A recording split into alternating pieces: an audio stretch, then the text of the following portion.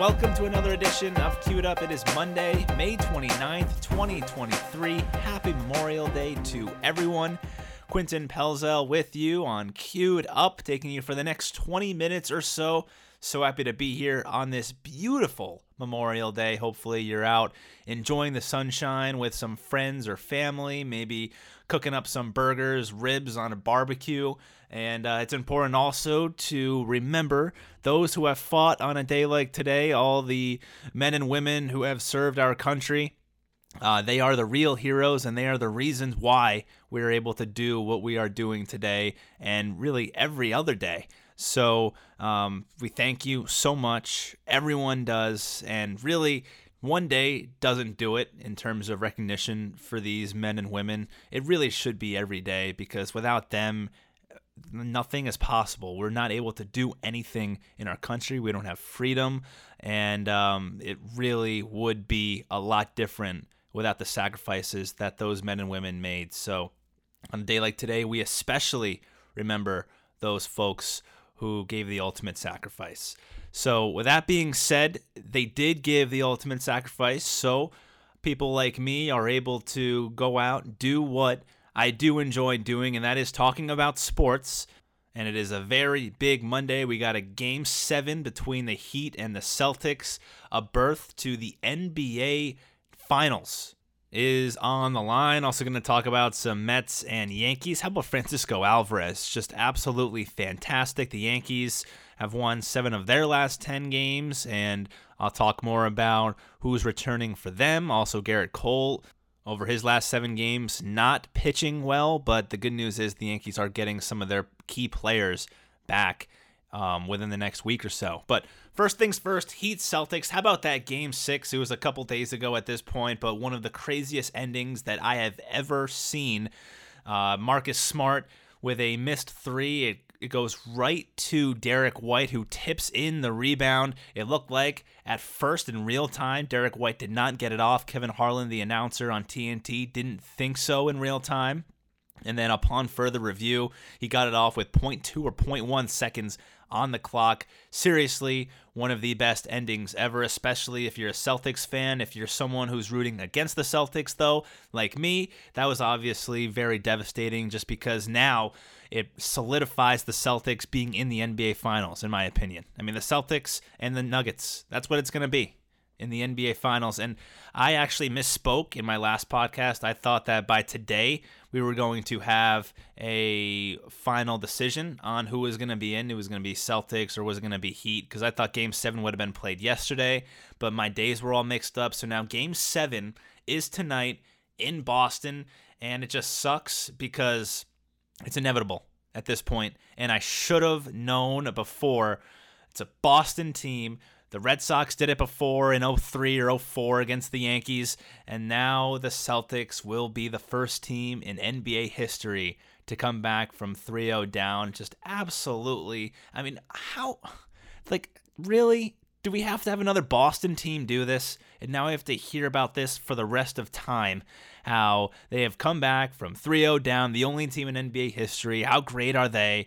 I mean, come on. And you know what? The only way that I would not hear the end of it is if the Nuggets go in and they beat the Celtics.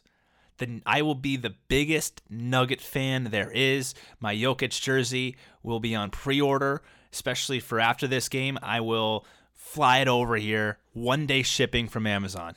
I will be the biggest Nuggets fan there is, with Nikola Jokic, Jamal Murray, Christian Braun, the rest of that team, because I've pretty much already baked in the Celtics winning this game tonight. It's in Boston. How can they lose? Can you imagine, though, if they do lose this game to the Miami Heat? And by the way, the Heat are talking up a big game. If you've heard any of their interviews, if you've heard what's been on social media, you would think the Heat are a lock to win this game. Spoelstra right after said that he can't wait to tip off, and he virtually guaranteed a win Game 7. Same thing with Jimmy Butler. Butler said he was going to win Game 7. Spoelstra kind of implied it, but Jimmy Butler went the extra mile and said that they were going to win. And now, over the past couple hours, it has come out that the Heat are planning on taking the flight to Denver right after the game in Boston tonight. So, and I don't know how that works generally, what teams do when they're in these types of situations. Like, what are the Celtics doing? I mean, they've got to have a flight planned for going to Denver right after the game. So I don't know. I think people are making this too big of a story on social media, but the fact of the matter is, it is out there, and people are making it a story, and it's making the Heat look really bad, especially if they lose the game. Now, you never want to put your chickens in a row. You know, you don't want to count your ducks before they've hatched. And I think it's kind of the touching the money situation right now with the Heat. I think there's just too much out there. There's too much chalkboard material for the Celtics team, as if they needed even more. They're in Boston in front of their fans. They have all the momentum right now. They're out to basically put the Heat down. And the Heat come out and they do all these shenanigans. I mean, come on. Celtics are easily going to win this game. I don't think it's really going to be particularly close. If you look back to that Game 6, the reason why it was close in Miami was because Jimmy Butler and Bam Adebayo, they were horrible.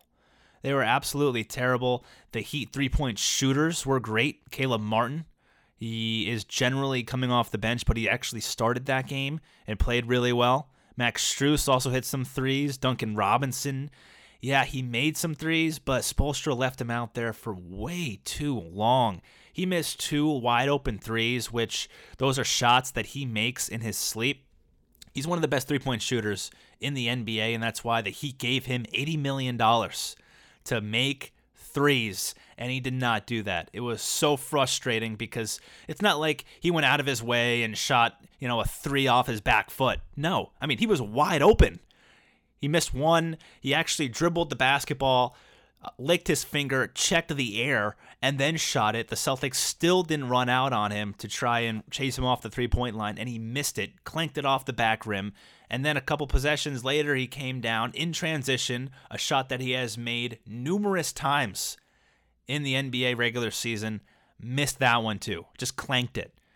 Those would be 2 humongous shots, 2 shots to give the Heat the lead in the final minutes of the game, and he missed them. The Heat, when looking back at it, should have won the game. I mean, even with Robinson missing those threes, Jimmy Butler at the line, I know he wasn't good in Game 6. He was okay.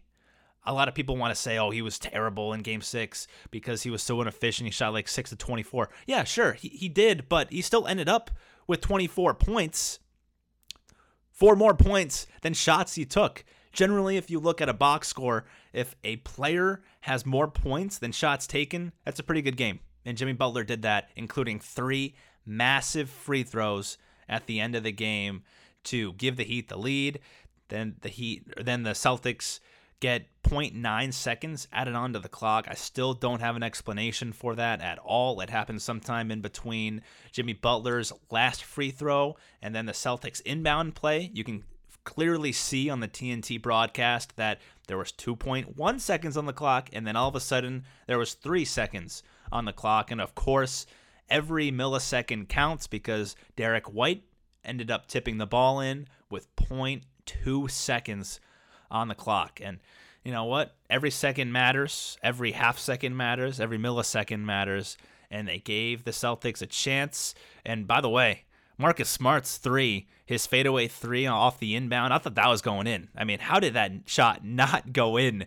But fortunately for the Celtics, it didn't. Derek White was there, the Heat not boxing out. And it's kind of surprising to see how the Heat just could not zero in on the details.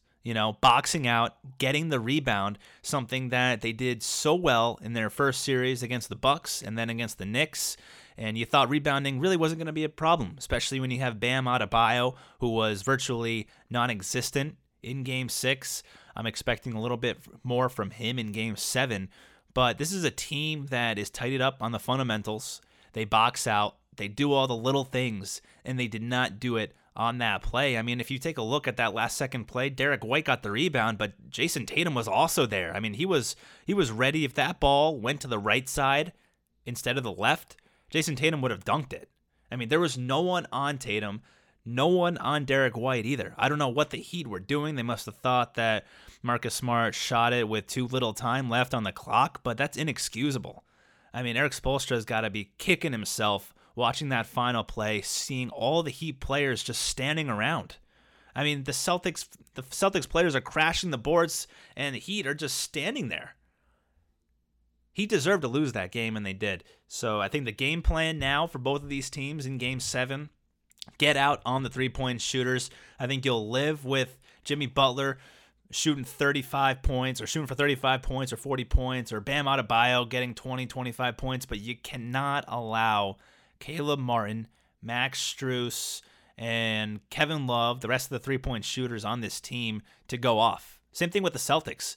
I mean, if you're the Heat, you cannot let Derek White score 20 points, because those 20 points are huge killers. Marcus Smart, and I've never gotten the amount of criticism that Marcus Smart has been getting. I just don't get it. I really don't. Celtics fans hate Marcus Smart, but I feel like every single time I watch him play, he is either making a clutch shot or getting a clutch defensive lockdown play against one of the other team's best players.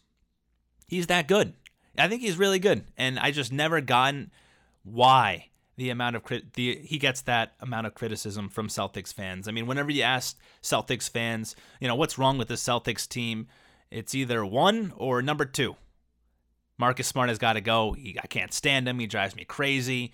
But I mean, Smart is the heart of this team. Jason Tatum and Jaylen Brown are the stars, but the real heart of this team is Marcus Smart. And he does so many things too that you don't see on the box score. He gets in the other team's head. He does all the little things.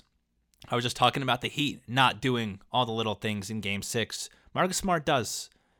You can never question his heart. You can never question his motor, his effort. And I mean, if I was a coach, I would love to have 5 Marcus Smarts on my team.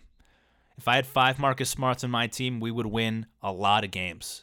And he's a winner. So it should be a really good game tonight. Game 7, I believe it is on TNT. I can check. Yes, it is on TNT. Boston, 7.5-point favorites at home. They were favorites on the road in Miami as well in Game 6. I think the Celtics have been favored in every game except for one. The books not buying the Heat, trying to knock off the Celtics. And if the Heat do knock off the Celtics tonight, I would be absolutely surprised. Injuries for tonight, Gabe Vincent, he's a game-time decision just like he was in Game 6. He was pretty good in Game 6, not terrible. And then for the Celtics, Danilo Gallinari, he is out. They've been without him for the entire series, so not really any surprise there.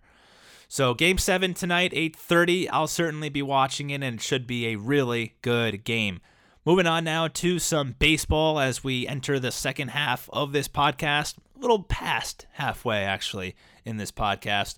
So I'm going to spend a few minutes on each the Mets and the Yankees and then wrap this up here on this Memorial Day Monday. Now I'm going to transition over to baseball and the Mets. Very disappointing weekend for them. They lose 2 out of 3 against the Rockies. They do have a little bit of a pulse, though. I think if you're a Mets fan, you're looking at this Rockies series. Yes, it was very frustrating, very disappointing that they lost 2 out of 3, but they scored runs. And the rookies are finally starting to play. We're seeing Beatty, Vientos, Alvarez. And how about Alvarez? I mean, Alvarez is an absolute stud right now. Can you imagine if Tomas Nido and Omar Narvaez did not get hurt?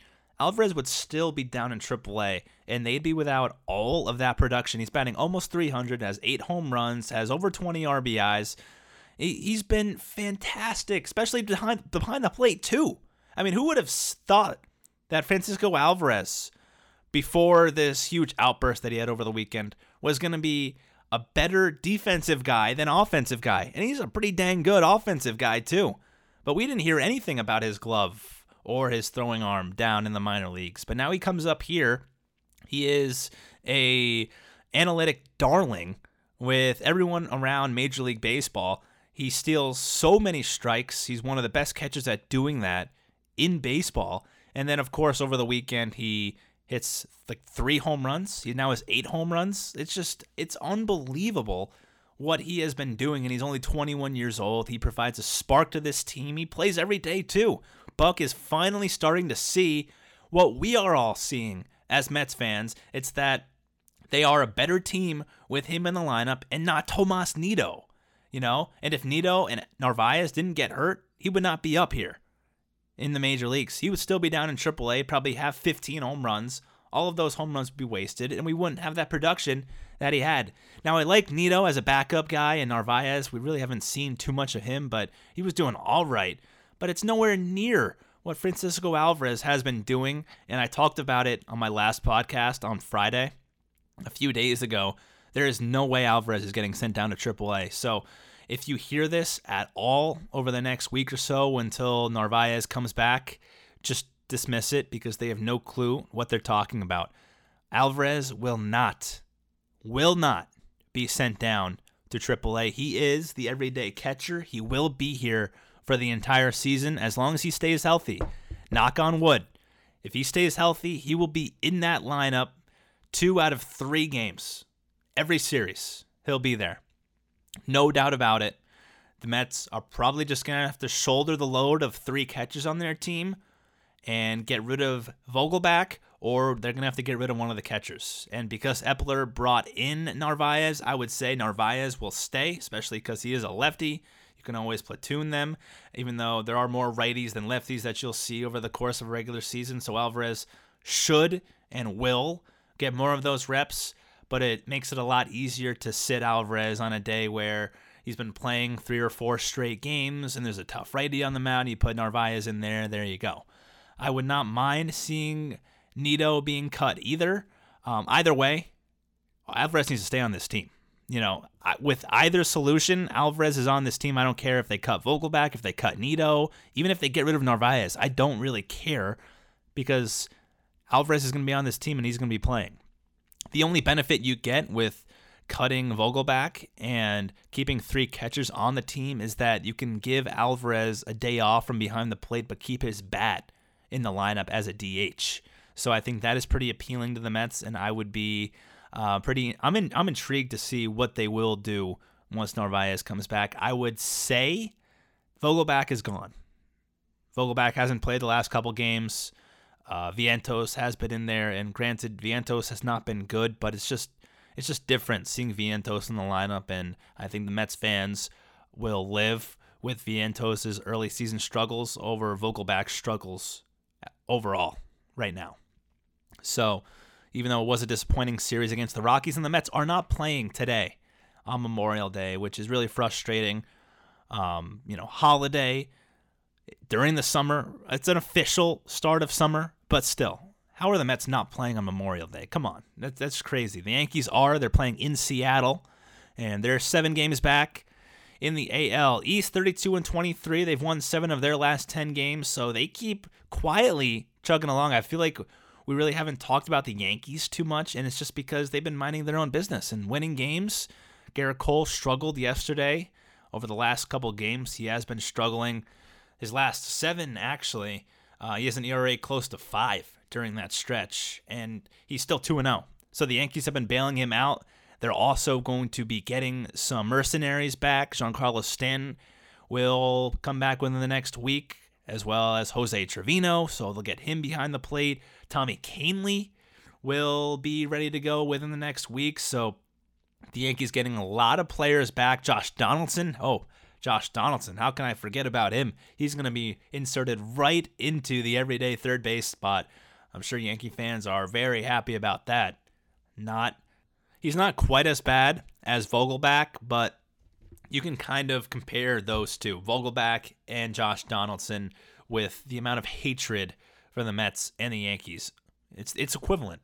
I mean, Mets fans hate Vogelback as much as Yankee fans hate Josh Donaldson. They do not want to see him in the lineup because right now the Yankees are playing pretty well. And they're playing good baseball. They're scoring runs. And now you insert Josh Donaldson to third base. You now move LeMahieu. And maybe you take Torres out of the lineup. It just shuffles a lot of things around. And the Yankees have a good mojo right now, and I don't think Yankee fans want to ruin that mojo. But we'll see what they end up doing. Boone has said that he will be the everyday third baseman. So got to take him at his word until he doesn't do what he says. But we'll see. Good news for the Yankees is that they are playing good baseball. Bad news is that they are in a tough division. More good news is that they are getting players back. That'll do it for me on this Monday, Memorial Day podcast. I hope you enjoyed it. Once again, we are remembering the men and women who have served our country on this day. Don't lose sight about that. That is why you're off today. That is why we're able to have a barbecue, hang with friends, go to the beach today because of those people. So thank you so much. I will be back towards the end of the week to recap the happenings in the world of sports. And until then, take care and enjoy the week.